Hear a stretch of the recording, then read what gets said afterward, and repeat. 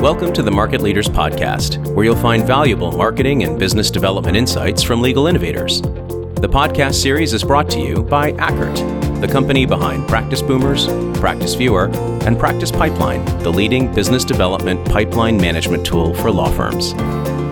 Hello and welcome back to the Market Leaders Podcast. I'm David Ackert, and today my guest is Michael Blachly, who is the Chief Marketing Officer at Gray, Reed, and McGraw. Michael, great to have you with us today.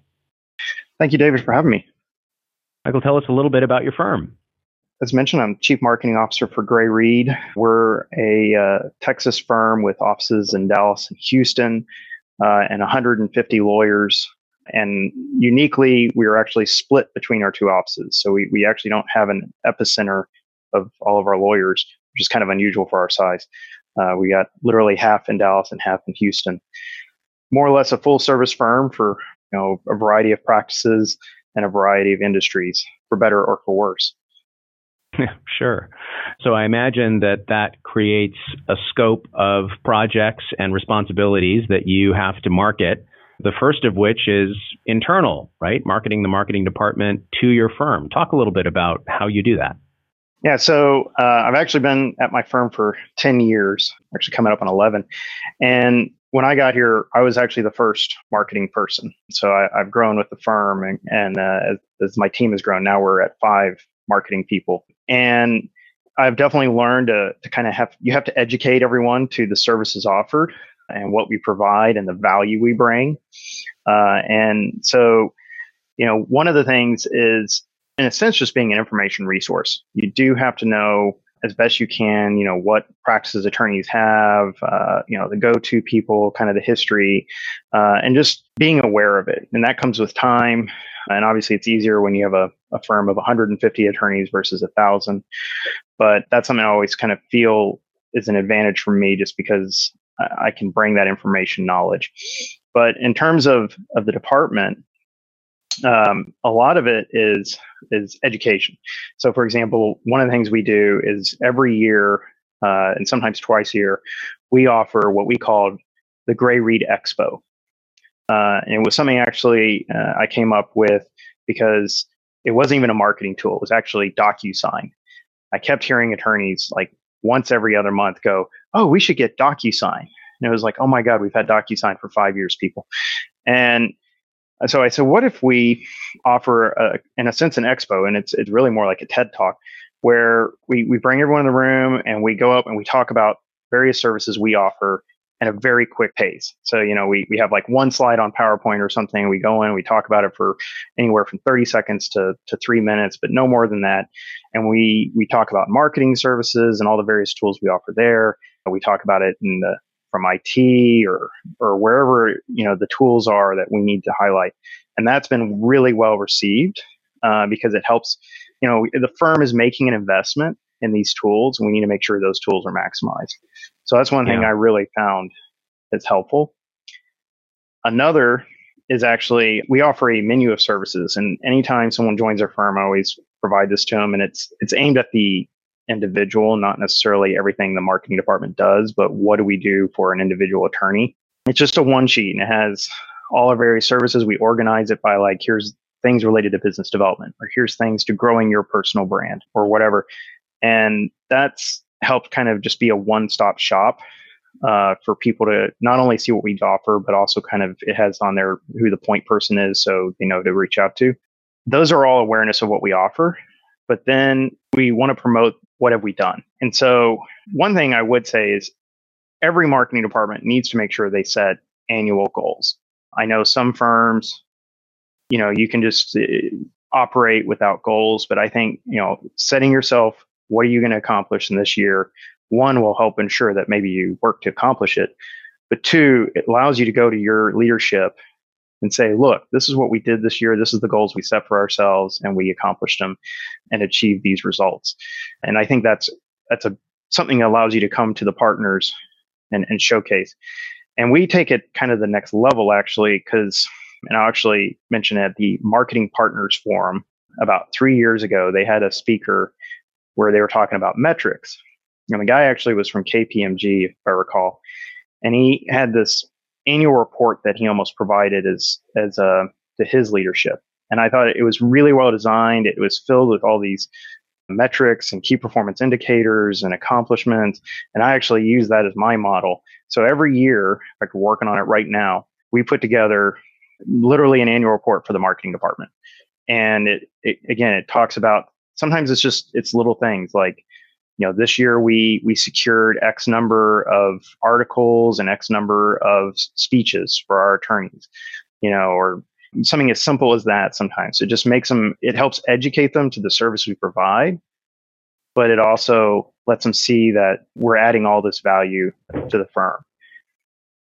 So those are all things that I think helps. I would say the last thing that everyone should do is every year, and I usually do this in the summertime when it gets a little quieter, I will go and meet with every one of our equity partners if I can. And I try and just pop in, I sit down with them and I ask them 3 questions. And this is basically my feedback program. So we always, I think many of us talk about how our attorneys need to go seek feedback. Well, this is us seeking feedback.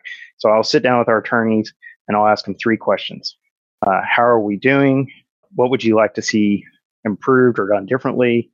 And what are other firms doing that you would like to see us do? And I'll kind of just fire those 3 questions out at the very beginning, and then we'll just talk. We'll have a conversation. And that's been great because it allows me to get that feedback. It allows them to air any grievances they have.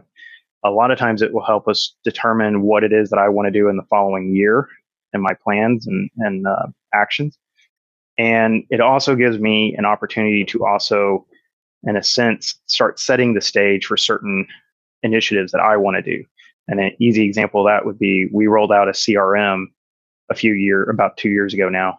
And I use those meetings as a way, because I would kind of drive the conversation to where they would maybe complain about a lack of ability for us to communicate broadly to our clients or something. I'd be like, oh, well, if we had a CRM, that'd fix that problem. And so it kind of helped, in a sense, get them ready so that when I presented it to the partners to get their buy-in, they had already bought into it. Very good. So to recap, it sounds like you start with educational programs like your expo to make sure that your lawyers understand that the marketing department is there to help them understand the resources that they have at the firm. And you take that to another level and provide a menu of services that are relevant to them personally. You create very clear goals every year and communicate those goals to the lawyers to set their expectations. And then you model the client feedback process by running a feedback interview with your lawyers and asking them, how are we doing? What can we do differently? What are you seeing among competitors that you wish you were seeing here? So very comprehensive process and obviously an effective way to market your department internally. That's the most important client base, first and foremost, is making sure that your lawyers understand and appreciate what you're doing before you start turning too much focus to the targets beyond the walls of your firm. That's right. So what are some of your objectives this year? You've made this list. You've communicated it to your lawyers. These are the things that we're up to. What are some of the items? Yeah, this year, we really have, I guess before I answer that, kind of hitting a little bit about what we did last year, because last year was all about, we rolled out a new website and it was really actually cleaning up the CRM. And there was a number of things that I would say were marketing initiatives in 2018 that we achieved. 2019 seems to actually be a little less about what I would actually say are common marketing initiatives and more about some of the other areas. And what I mean by that is this year, we are kicking it off with actually a firm reorganization. We have historically had one layer of practice groups or sections, I guess is actually what we call them. And now we are creating a sub-layer. It's not to create a bunch of bureaucracy or management. It's actually more to empower people to have some ownership of those areas. So, for example, we have our litigation department. We've always had a litigation section. And in the past, maybe we had an insurance defense just kind of team, like a group of attorneys that did insurance defense. Maybe there was an equity partner there that kind of, in a sense, managed that group. But, there wasn't any sort of structure or empowerment or anything like that. Now, under the new system, we would have a litigation department with insurance defense as one of the practice groups underneath it. And we're trying to avoid making it too bureaucratic. In fact, a lot of the bureaucracy still exists at the top level. But again, it's really about empowering that practice group chair to be an owner of their area. Are they going to grow it? How are we going to develop business within it? Do they have the resources they need to be successful? Things like that. So I'm knee deep into that effort because that obviously, in addition to just the operations of the firm, there is a marketing component to it, and meeting with each of those practice group chairs to talk about what it is they need and how we need to move forward in developing business. So that's a big project. That sounds great. So how are you going to foster and continue to foster the right mindset among your lawyers so that they are supportive of the marketing department, supportive of your ongoing objectives? What's the key to ensuring that all of the oars are rowing in the same direction, given that marketing has one mindset and often lawyers have a different one? Yeah, I kind of chuckle at the everyone rowing in the same direction because I'm being kind. Yeah, it's not just even with marketing. It's all lawyers, even with lawyers in their own sections. There's a lot of effort within our firm to actually really get everyone to work collaboratively. It's so hard to accomplish, to get collaborative discussions. And when I say collaborative, I mean, I'm not just saying like people going and talking and having lunch with each other, but I mean like really having a conversation about how can we best help our client and all of the legal needs that they have, not just maybe what the one area of law or practice that we deal with on them. So I think part of it is creating an environment for those discussions. And one of the things is we actually use industry teams. If you don't have an industry team, I think it's extremely helpful. It's a lot easier to put a mindset around how can we develop business within an industry versus sometimes within a practice, particularly like litigation and transactional. Those are, agnostic industry practices. So, but in terms of how do you foster a culture and even to understand business development and marketing, we really work hard to build that even from the baby lawyer all the way up to the senior lawyer. And with the baby lawyers as an example, and what I mean by that is basically any associate for the most part, but particularly targeting the younger associates. Every year we do a training program, and it's really just a lunch deal. But I usually go in and I'll present a presentation that I call, what do you do to develop marketing and business development when you feel you're at the starting line? And it's kind of an orientation, but it shows them the early stages of like, do you even have a target market, and the importance of that and defining a niche, all the way to, okay, I have a defined group that I'm trying to build a presence in. How do I do that? How do I network? Okay, I have prospects that I've specifically identified. What do I do from there? All the way up to closing the deal with that prospect and then nurturing the relationship. So we really work hard to that group of associates and to kind of educate them. And it only is a 30-minute presentation because we want to leave 30 minutes of that to just have Q&A and to have conversation and answer their questions. Then we have a program aimed towards our more senior associates or young junior partners. That's actually a training program, a BD 101 program. It's a year long with basically quarterly training sessions where we all gather as a group and have presentations for a few hours. And then we do a monthly coaching that we utilize an outside consultant for that. And then for those partners, and a lot of times the laterals that come in, some of that is sitting down with them and making sure they just kind of understand what resources they have, as I mentioned earlier. But then a part of it is also, particularly with our partners, we will offer to coach with them or even just to meet with them on however often they want to talk about their business development efforts. And it's truly kind of up to them, and we will work with those who want to work with us. We're not going to force ourselves on anyone, but the ones that really want to work with us and will sit with us and develop with us and collaborate with us, we can help them with their efforts as much as they're willing to be helped. So that's something that we found has kind of created that culture throughout the firm to be receptive to what we offer and to take advantage of it. Very good. So you're building a business development culture through both proactive and reactive measures, it sounds like. Proactively at the junior associate level, you've got these starting line sessions where you're helping them understand, you're at the starting line. Where do you begin when it comes to business development?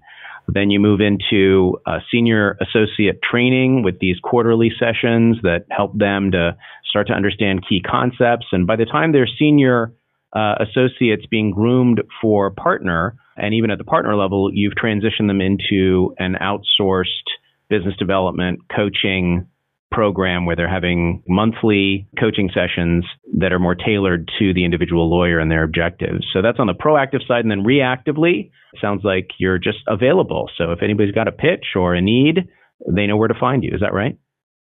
Yeah, and very much that available part ties into the awareness side, of and showcasing what it is. If you're there to help them with a proposal, you got to almost at a partner meeting bring proposal examples and pass them around and let everyone see what they look like so that they understand what they can come to you for. Very good. Well, I know you've got some very specific thoughts to share regarding ROI, and that's the question that I'm going to take us into in a second here. But first, I want to take a quick break for us to talk about the product sponsor for today's program. Practice Boomers is a business development coaching and training platform. There's an online component for performance tracking and clear ROI reporting. And we have a faculty of business development coaches that can work with your lawyers to help them achieve their business development objectives. So speaking of coaching, that's something that listeners who are interested in learning more about outsourcing coaching can contact us for. You can learn more at ackertinc.com. So back to the question here, Michael. Talk to us about how you're taking all of these various goals and initiatives and efforts to build a BD culture and translating all of that into ROI. How do you prove to management that this is all ultimately contributing to real revenue? Yeah, and ROI is a toughie because of the nature of how the legal industry works. In a lot of other industries, you have a sales team who goes out and develops the business, and they come in, they bring it in, and they pass it off to the account executive who manages the account, and then they work with the back room, the specialists who are producing the work. And each of those three categories are incentivized and to maximize what it is that we want them to do. The sales team's incentivized by commission to go out and get the work, and the account executive's incentivized by the relationship and so forth. The problem is in the legal industry is that we are asking our attorneys many times to be all of those roles, and they're incentivized to bill hours and to originate, but they may not be incentivized to go and log in the CRM every time that they've had a touch point with a client. And because of that, I think that really hinders the ability to get really effective return on investment. You can't have it makes it tough because if you have an event, you invite a bunch of people to the event. Marketing can log that, and we can look at a later point in time to see how many people from that event became clients. But what's not logged is all the other touch points that maybe happened with the attorneys and those clients. So it makes it tough. And I do think there are some things like blogs, for example, where you can pretty effectively track return on investment.